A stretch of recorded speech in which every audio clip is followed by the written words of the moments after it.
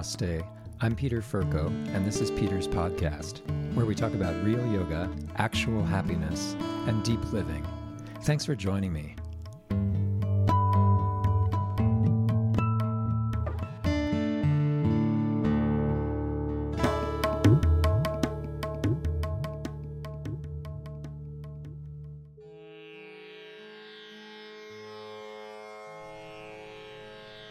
Asatoma Satgamaya Asatoma Satgamaya Tamasoma Jyotirgamaya Tamasoma Jyotirgamaya Mrityormamritam Gamaya Mrityormaramritram Gamaya Om Shanti Shanti Shanti Om Shanti Shanti Shanti.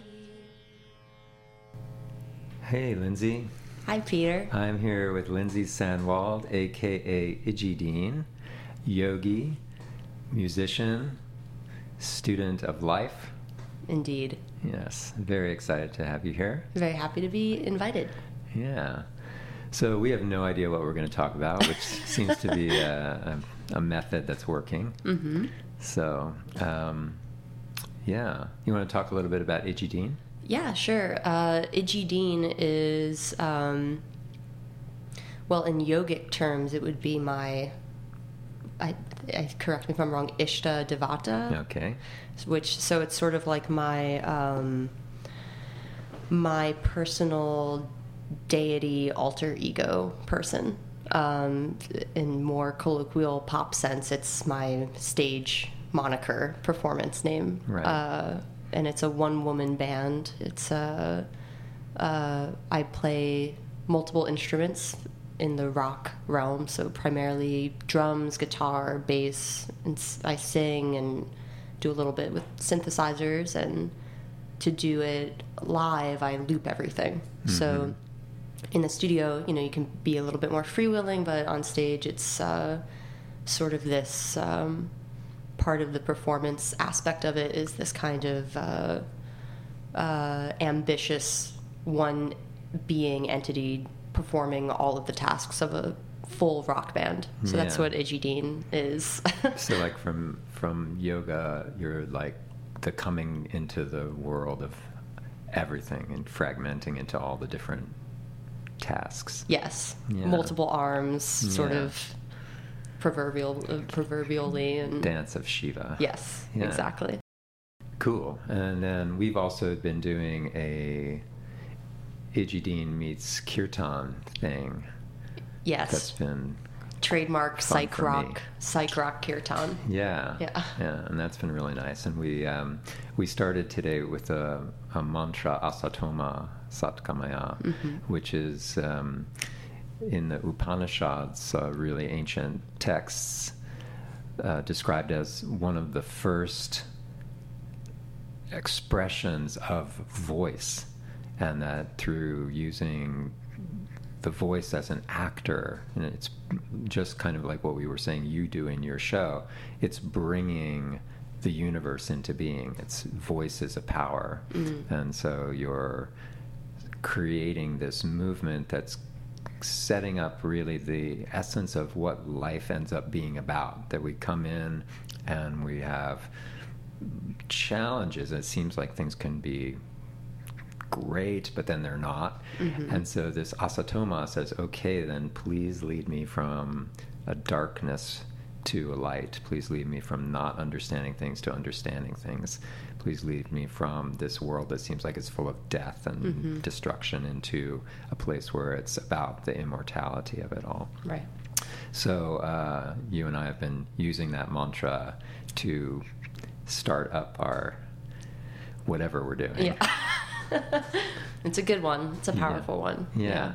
And it reminds me too, it jogged in my memory prior to another aspect of my life was I was a student of literature and comparative literature, and a big thing that I studied for many years was sort of this biblical sense of this philosophy that in the beginning was the Word, mm-hmm. and that you say there's light and there's light. You utter the universe into its existence, and that it you know, I'm just making the connection now that that's sort of this timeless narrative in these studies, and that it's just I'm continuing that study and examining and learning mantra now, that it's basically the same thing. Yeah. Speak it and it is so. Right. Yeah. Yeah, that we have this tremendous power through our intention. Paramahansa Yogananda used to say that we have this willpower that is so incredibly effective if we just point at something and do that. You know, and the word is our underlying way of framing something. Right. It goes to this elemental nature of things that yoga talks about, where we have the element of space or ether. We have other elements that seem less abstract. Maybe there's the earth element that's about structure. There's the water element that's about flowing and moving toward things we like and away from things we don't like. We have a fire element that's about transforming things. And we have this air element that's about movement, but then there's this element space, the fifth element, not the one in the movie, but and sound lives in that element. You know, sound, mantra, language, and it's about how do we carve up infinity into things that we can play with in this plane. Right. And in that realm specific to music, the thing I've always enjoyed most about music, and that's been sort of noted about it, there's something very unique about this art form in the sense that it's kind of the only one where the person who's creating and generating the music, especially if it's live, obviously, you are experiencing it in that exact present moment that notes are being struck, at the same time that whomever is in the same space is also experiencing it. Right. And that it does sort of it does have this really nice container of time that I know Alan Watts likes to tell the story of how, you know, like life, like music, is sort of this like repetition of notes with a beginning and an end and a middle, and there's sort of this movement through it, and that's the point. Because if we were really trying to get to this, he calls it like the gong smash or the orchestral thing, like your favorite songs would just be like crescendo, like it wouldn't even be the crescendo, it would just be that like gah. Yeah. But that's not the point of it. The point is an intro. And I always like about music, and what has always made it so meditative for me, is like there's usually a really steady beat. There's usually a verse that you come back to. There's a chorus that you come back to, and it's these sort of like very curated, organized, repetitive moments. And depending on the genre or the song, they're typically in a certain time frame, sort of like meditation. 18 minutes is the golden number, and for a pop song, I guess it's 3.5 minutes, or that changes depending on the genre. But there's sort of this nice little container where all of this stuff can evolve, and there's, you know, that course through it. Yeah, that's great. And as you're doing it, you're like literally in it. You hit the drum, and that drum strike is like happening in real time. And it isn't, I mean, it has been a very short amount of history in which it wasn't always that way. It wasn't always live. It wasn't always that immediate thing. Now we have recordings, so there's a different kind of relationship. Yeah. And yet, you know, the music cuts through. Right. Yeah, and that notion of the movement of things through beginning and middle and ending is also the explanation of the primal mantra of Om, right, where it's about this notion of a beginning, a sustaining, and an ending that brings you back into the next cycle of things. And that sort of like fourth unspoken part too, which is the silence, the rest, the non-sound, which is just as important as all the noise. And I like to think of that as being a transcendent thing. Like you've got this cycle of things that's always going, beginning, middle, destruction of something that leads to the beginning of something new. But through it all is this silent, like on another dimension. Yeah. There's the silence. I was in Montreal this past year for the Red Bull Music Academy and got to work with and collaborate and perform with these great musicians from all over the world. And there was this one musician from Vienna, Mira Lou Kovacs, who her stage name is Schmied's Pole. What is it? Schmied's Pole. I think I'm pronouncing that right. And I'm forgetting what it translates to now, but it has some awesome meaning. But anyway, when we performed a showcase together, and I'll never forget, and she was so diligent about this, she would play, it was a huge room, there was tons of people in there, so she took the time to make sure, first of all, that everybody went quiet for this sort of like acoustic vocal number.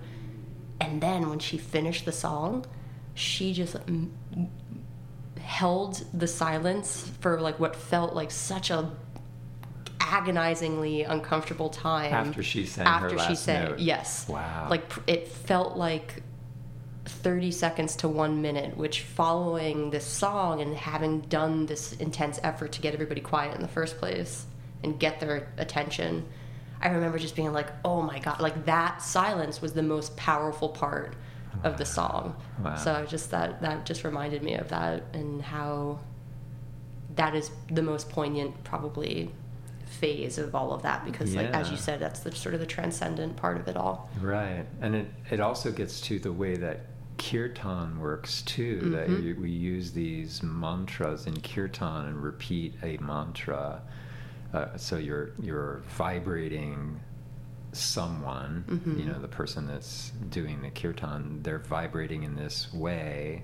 And then once you've set that vibration, then you want to bask in that. So then you create this sometimes ecstatic recitation of the thing and then leave it in silence. Right.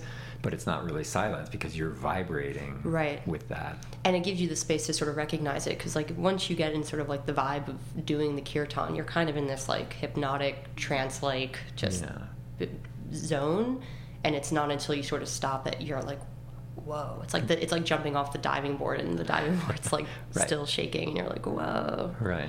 Yeah. Yeah. That's so great.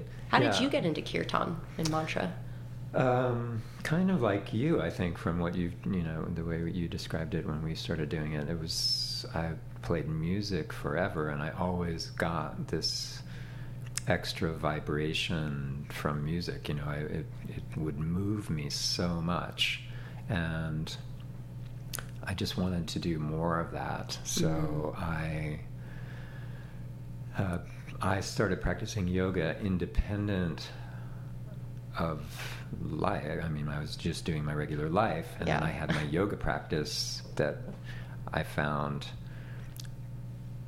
because I've always been sort of in this spiritual bent anyway, and so it was a way of relating to things that were important to me.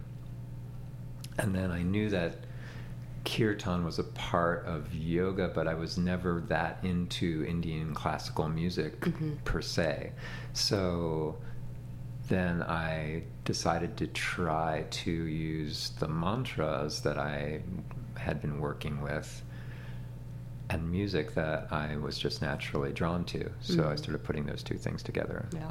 And then interestingly, after one of the first few kirtans I did, I had hired a percussionist to play with me, and he went off, and he had been doing kirtan type stuff, and he was a frame drummer, and he played some other instruments, and he had this notion of like letting go of the mantra altogether and just letting it be about the sound. So it became like, abstract painting. It was like just music. Yeah. And he was looking for a name for this project, and I said, why don't you name it Shabda, which is this fundamental vibration of life from the way yogis talk about science. Right? So he did that project for a while. But, it's like all of the vibration is changing us. Yeah. Sanskrit is an interesting form. It's kind of like art. It has a meaning. The words have a meaning, a intellectual meaning, but they are also constructed so that they vibrate a certain way in your head based on where you produce them. So some sounds are much more out at the lips, and some sounds are more at the palate, and some sounds are more open. And each of those sounds rings your head. Your head is like a instrument too, which you can always tell if you're wearing headphones. It sounds very different, you know. Yeah, I think of Sanskrit as like a probiotic drink, where there's organisms in it, in the words, and there's like bacteria, and there's life. There's you're not just sort of spewing matter. You're like spewing seeds and organic bio sounds. Yeah.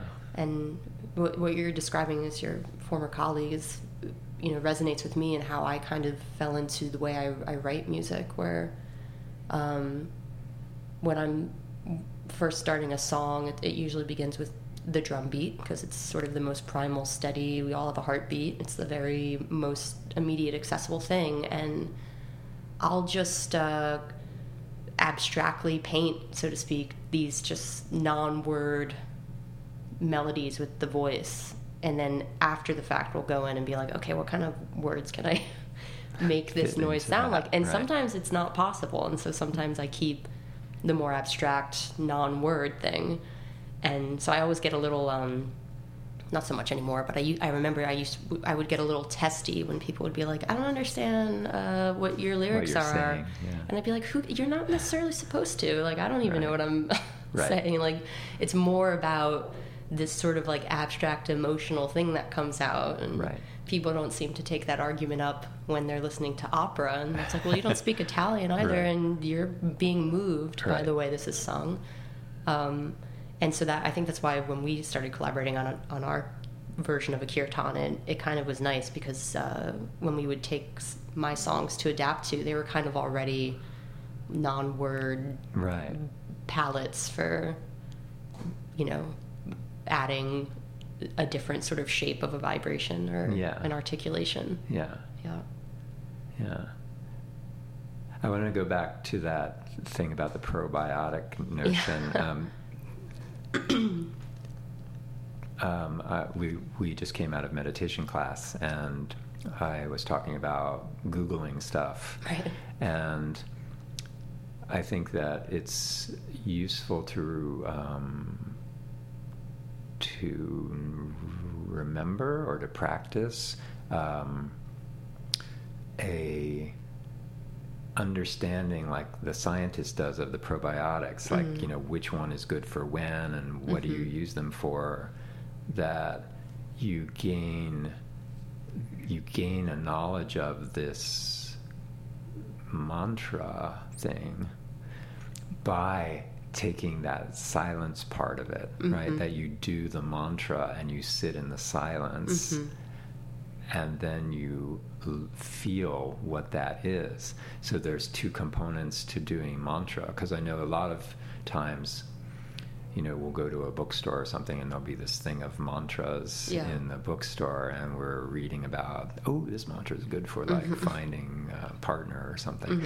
And in our culture of magazines and whatnot, sometimes there's that. And I remember writing an article for someone's blog or something about mantra, and the editor said, can you please give some mantras that we can include in this article? And I said, I really don't feel comfortable doing that, because that's not how you get mantras. You don't get them by reading them in some blog on the internet, right?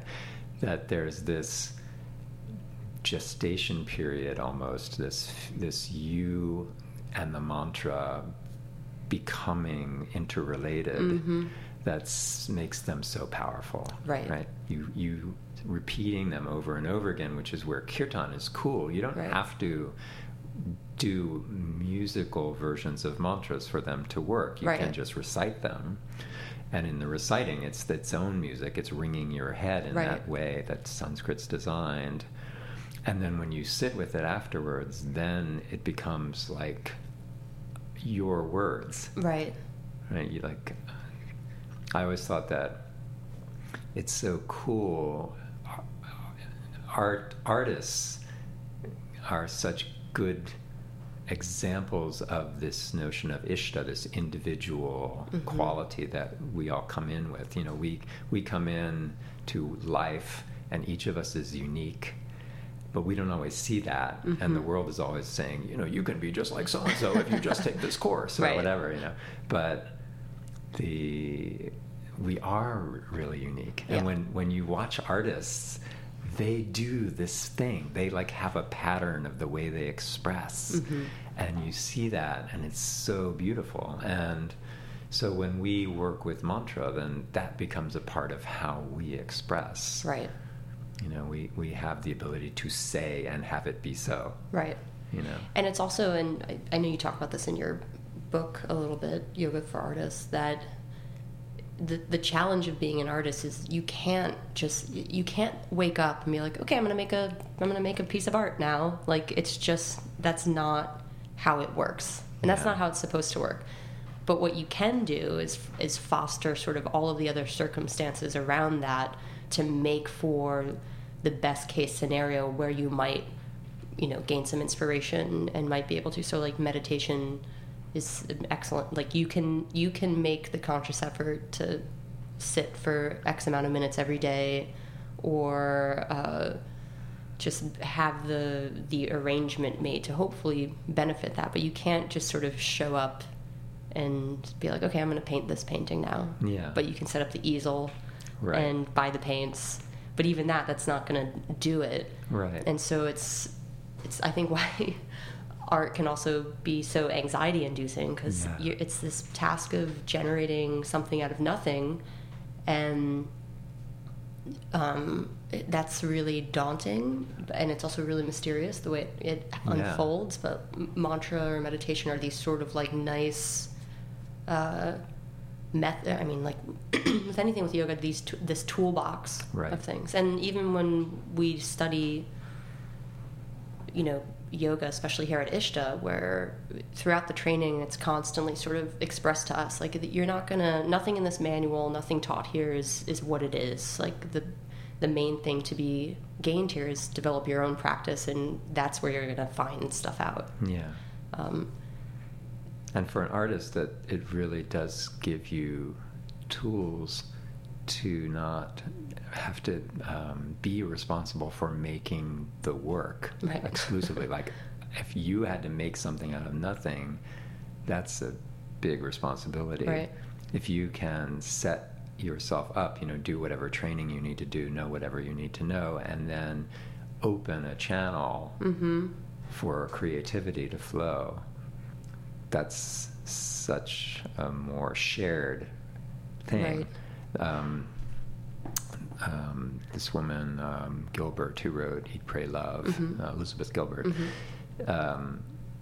she brought up in a talk and maybe in her podcast that she did, and her book Magic Lessons, that the Romans had this word genius, and it was the thing that would come visit you, like a Right. spirit that Yeah. would come visit the artist. Yeah. And, you know, it's like the muse is another word for that, right? That you're this expressor, but the thing that's getting expressed is coming through you. Right. And it's such a beautiful image, Yeah. you know? That resonates a lot too, because that sort of like you, I've always had a spiritual bent, but it's gone through many evolutions.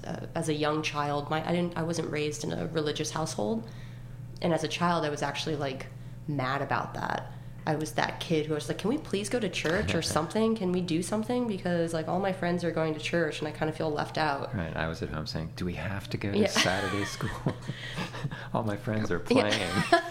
And I was the opposite. I was just like, I was that weirdo 7-year-old who was just like, I want something. Yeah. And then that graduated. I mean, and my parents were great. They instilled in me like the core golden rule stuff. Morals, and were not faithless, godless people. They were kind of just individualized, and I was grateful for that because it allowed me to sort of find my own situation. But I remember being then in like middle school and high school and going through the atheist phase of being like, there's no God and this is all, and being super cynical about everything. Right. And the thing that kind of like looped me back around to sort of being, I think I'm sort of detecting something here more than just this kind of arrogant, dogmatic assessment that there's no meaning, there's nothing, there's no God, had to do with my music, where I finally got to this point, and it was the kind of the moment too where I was said, because in high school and college I wasn't on a track to become a musician. That was just sort of, I was doing music like there was no way I couldn't do music. It was just something I was doing, but there was no agenda to it. It's just what I did, like breathing. But I was on the path to become a teacher of literature and English, and then I had this moment where I said, I kind of had this vision. I was just like, I've never studied music, and I don't know what's happening to me. That's been happening my whole life, where I don't understand how I'm making songs, but I'm making songs, and I don't understand how I know how to play these instruments, and yet I'm playing these instruments, and that's really weird and mysterious and special. And I think as far as this really weird and mysterious life goes, I think this is what I should be focusing on, because this is really inexplicable, but not to be sort of like thrown by the wayside. So that was that, when I had that realization of like, I don't know what's coming through me, but there's something being channeled, and I feel like it would be almost unethical if I ignored that or didn't foster it in some way. So that's sort of where that shift in my attention came about, understanding that there's something other being channeled through these musical expressions. Right. There's no reason for it to exist. It's not like I need to make, I would say I do need to make music to live, but it's not like it can't be explained biologically or scientifically, like, this is something that we were just evolved to do as organisms to be animals on this planet. Like, nah, I don't know about that. Like, right. This is, and yet, if I look at like the biology and the math of like nature and the universe, I can say like, this is sort of by design. We are by design all artists. Yeah. We are all creations and creators. So like, this feels very creating feels very natural, right, and biological, I guess, in that aspect of it. Yeah, and I think that you just touched on something that is very helpful. I think everyone goes through this atheist phase, whether they actually think of it as being an atheist or not. It's this anger at the world, that the world isn't fair, the world is weird, I can't get happiness, I can't find things. And it's about looking elsewhere for the happiness, that you're looking outside of yourself for satisfaction, and it's a way in. And so you can get that shift through lots of things. You might just spontaneously go, aha, like supposedly the Buddha did under a tree, or you could learn a practice or be introduced to a practice like yoga, or maybe your art is that, right? Like maybe that process of laying down the layers of a song puts you in this mental state where you open up to another part of yourself, making yourself whole through that, So I think that art and yoga are very similar in that way, which I say in my book, Yoga for Artists, that you mentioned. And one of the people I quote in that, this visual artist named Moore, is that the purpose of art isn't to make something, but to be in that state where making something is inevitable. Right, yeah. So, yeah, I feel like it's this on solid ground. Mm-hmm. And I've always liked the notion of thinking about that life that's challenging, that life that is the thing that drives us to atheism, as something that's pretty easy to get when you look at it from the point of view of an artist. Like if you were going to make a piece of art, you wouldn't make something that's the crescendo. Right. You know, you wouldn't make something that has no challenge, no drama, no Right. comedy, no anything. It's that makes it interesting. Right. And in our yogi perspective, you know, like being the consciousness of things and also simultaneously participating in them, we have the chance, you know, back to Yogananda, you could use your willpower to rise above the circumstances and be an observer, and then the world is quite amazing. It's full of wonder and spectacular surprise, and Yeah. you know, we're always learning things. It seems to be inexhaustible. Right. And I also, I mean, with music, again, similar to that, from a pretty young age, I sort of recognized it as the alchemy of it, where, you know, dark things were happening, and then I learned, like, from a really, really young age, well, if I, like, write a song about it, it's like I can change this dark metal into a piece of gold. Yeah. And that, you know, I've been doing that with forever now, Yeah. where it's, you can really shift something, Yeah. and then learn to have actually a lot of gratitude for the darker, more challenging stuff, because it's precisely those experiences that kind of give you either the fire or the motivation to render something, Yeah. which is awesome. Yeah. Yeah, there's this sort of folk wisdom that, you know, you don't learn anything when you're just around happy. Right. It's that, you know, pain that drives you to make change. Yeah. Although similarly, something I've been exploring the last couple of years is, which also relates to this yogic idea of getting to the state of nothing, and this effortlessness piece is actually where it can be really, really ripe.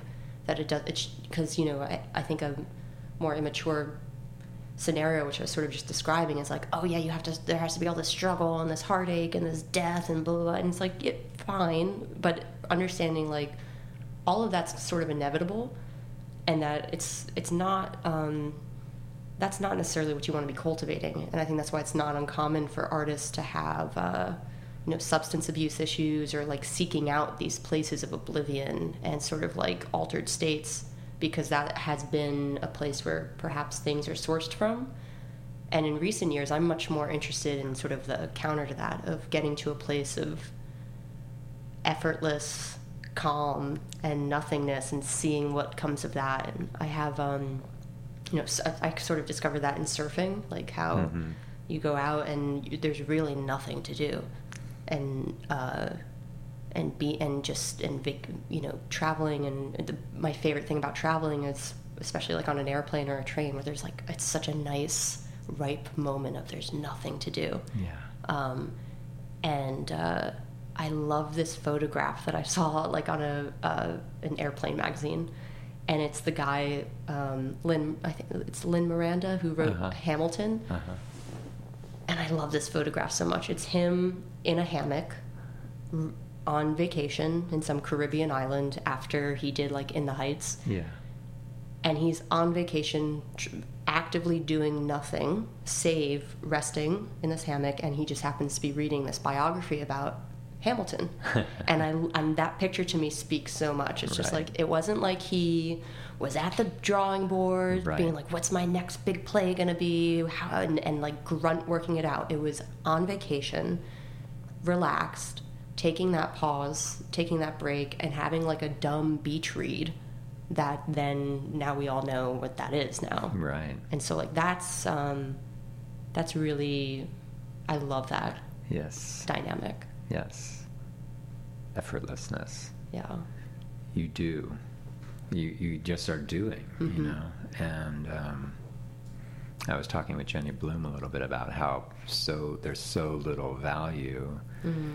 to taking breaks Right. in our culture. Yeah. And it's the thing that one needs to do to stay Mhm. in balance. Yeah. So, yeah.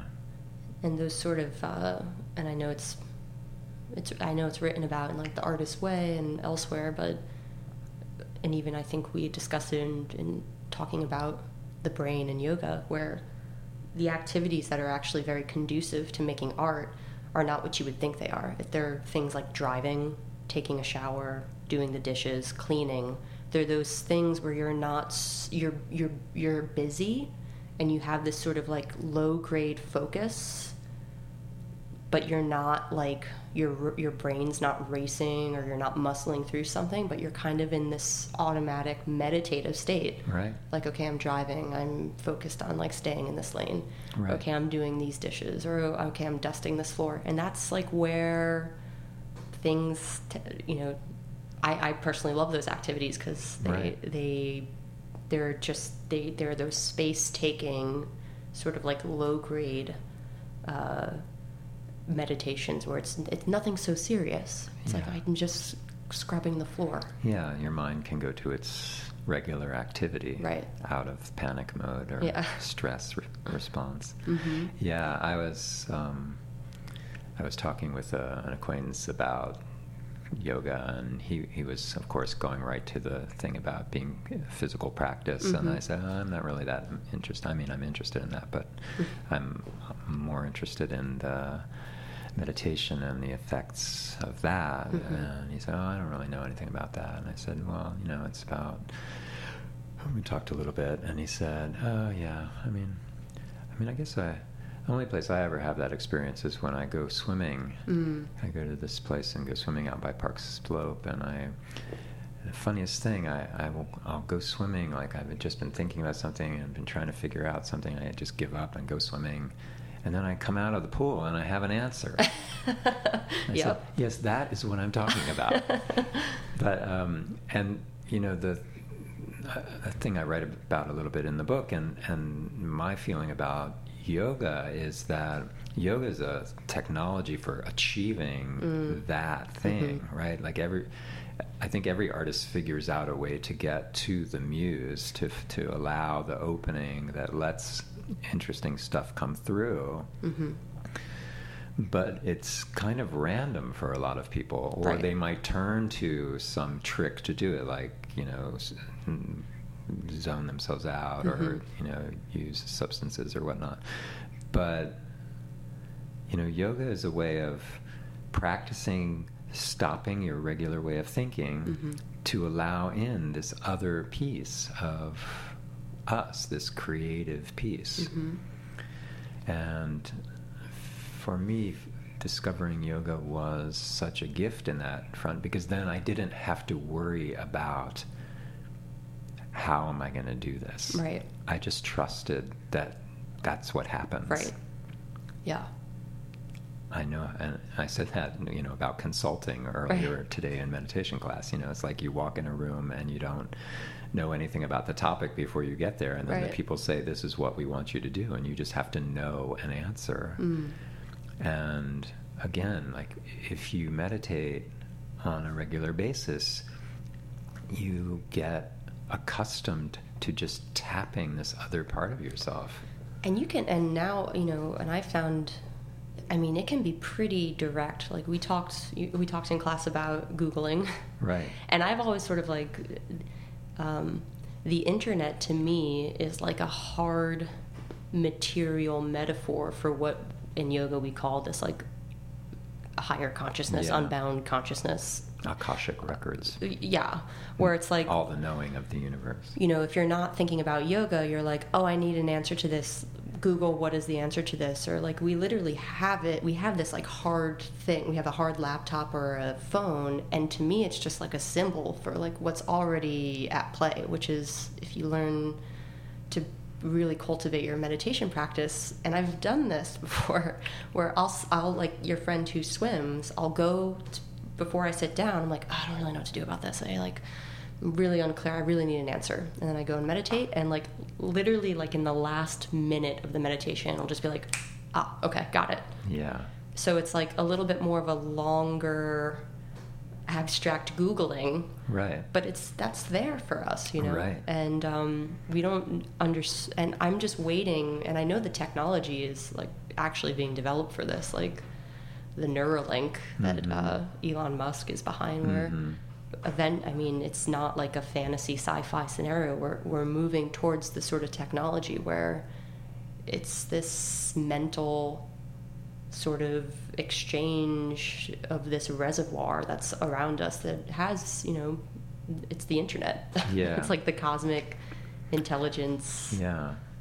And internet. It requires a discernment from us. Like, if we use meditation and go, I have the answer, maybe I just channeled the answer, but maybe I'm also nuts. Right. So you need to use some discernment yeah. to test what you think. Right. In the same way with the internet, you might get something off the internet and it could be complete crap also. So you need to use discernment for that. And, creating discernment is another benefit of practice, because you gain perspective through practicing. You're not immediately in your emotional reactions. I have so many acquaintances who are in these camps, these bias camps, where they don't even hear what's being said on one side. It's just immediately jumping into the other side, and we're wired for that. Right. But you can unwire yourself through a practice like meditation, like yoga, like art, to be able to hold things that seem at odds with each other and come to an understanding of that. Right. We have a rational side, and we also have this other side that's more integrative. I hope you're enjoying this edition of Peter's podcast. We'll be back to the interview in a second. I wanted to invite you to become a subscriber of this podcast. By that I mean download it on iTunes or wherever you get your podcasts, but also support me on patreon.com. This is a cool artist funding source where you can subscribe for any amount you want. I have a special category of subscriber at $1, and you can do less than that or more than that, whatever makes you feel like it's the right valuing for this information and for the effort it takes to make this podcast. I hope you'll take a look. It's at www.patreon.com/Peters Podcast, all one word. Thanks a lot. Here is the rest of the interview with Lindsay Sandwald, aka Idgy Dean. So I have a friend, he lives in Russia, and he's an artist, visual artist, really good. Peter Shvetsov, and he, when the Soviet Union ended, everyone got their home. It was kind of an interesting thing. Like we always think about, you buy a house or you buy an apartment or whatever, but because of the nature of the government there, everyone just had what they had. And so when the government fell apart, everybody just kept what they had. Yeah. And he was an artist and had a studio. And so he has this studio, and it's basically his, so like, unlike artists living in New York who are scrambling to try to figure out where they're going to work and whatnot, he has this great space. And so he used to spend a fair amount of time going there, reading, sitting, jumps up and paints, works on, so there was this built into it period of the just space, creating the space. Then the Google was like going and reading a book. Now I'm sure he uses Google, but I think that we have the ability to remember this mantra Om, that there's a beginning of things, a sustaining period when the thing is getting made, surviving, it's sustaining, and then it's ending. And that we can always bring that knowledge into our practice, and sometimes into our art practice, into our everything practice, so that when we're in the midst of something, like I know you just finished a big project, now you're in this little lull and you're about to start a whole new thing, Yeah. that we can recognize those periods of time and let them be what they are. Right. Let the downtime be downtime. Right. That's the end of something. Yeah. Right. And then the challenge of creating something new, or sometimes the excitement of creating Right. something new. Right. Sometimes it's hard when you're just trying to sustain and make something happen. Yeah. And you're usually, it's rare that you're conscious of it in the midst of it, I find. Right. But I think that one of the benefits for me of a yoga practice and owning the mantra, Om, right? Owning what does this mean through many, many repetitions and thinking about it and meditating on it, is that you can become conscious Right. of what's going on right now. Yeah. And sometimes it seems to me that's something I point out to students often when they're in a upset place. Yeah. You knew that you were going to get to this place. Right. Now you're just in it. Yeah. So relax. And it's going It's to hard. start over again. Yeah. Because everything does. This will come to its conclusion, Yeah. and that will be that. Yeah. So, yeah. The space that your friend, that you described of your friends, actually reminds me of what I ended up cultivating in your house. Yeah. Where that was like another thing. I was just like, I just need a space. Right. And then again, like realizing, oh yeah, you can actually just like place orders to the universe. The next day, you were like, Right. hey, I'm going to, were you going to Finland? Sweden. Yeah. Do you want to house sit for 3 weeks? And I was just like, Eureka, this is exactly what I want. Right. And I remember throughout those 3 weeks having like a little low-grade panic, like, oh, I'm not making the most of this. I'm not doing enough. I'm like reading too much. I'm relaxing too much. I'm spending way too much time not doing the thing I intended to do. Right. But then looking back, it was exactly what it was supposed to be, where there was just enough like structure and order of having to walk a dog and Yeah. tend to animals that kept the day regimented. And that, I wrote an entire EP while I was there. Right. But it didn't feel like it And while I made was a there. video. And made a video, Yeah. which I can't wait to release. Yeah. And so much happened there and then it ended. But I think it was that sustaining the ooh of the Om. Yeah. And I love about Om, or I always smile to think like Om feels like such the obvious pop mantra that everybody knows and Right. everybody sort of like makes fun of maybe in Right. some way. And like it's everything. It is Yeah. like it is in the beginning was the word. Om is the most powerful utterance there is, and I love sort of the irony or the humor inherent to the fact that we can just sort of be so blasé about it, Right. not realizing that what we're playing with when we talk about Om and dissect it is like it's all of it. It's everything, and it's I love that. Yeah. One of the students who came to one of our first kirtans said to me afterwards, well, what are these sounds? I'm trying to understand, like, is this somebody's, some religion or something, And I mean, it's really about the energy that created what became a religion. It's like this underlying, what you just said, this is the whole of it. We can make little tweaks of it by resonating sound in a different way. In the beginning was the word, and now there's the word that pushes it a little Right. bit one way or the other, so that you can find your Ishta Devata, your energy that makes you get the experience of whole you. Right? That lets you know how to be in the world and have not just the challenge, but the perspective to have wonder on it, to Right. enjoy the show, Yeah.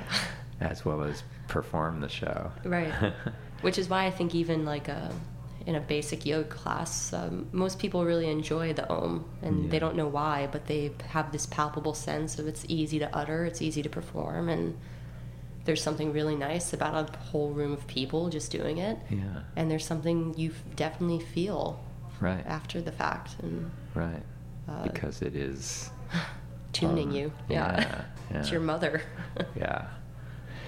Well, why don't we end with Om? Yeah. Okay. Just one old big good one. One old big good one. Cool. Om.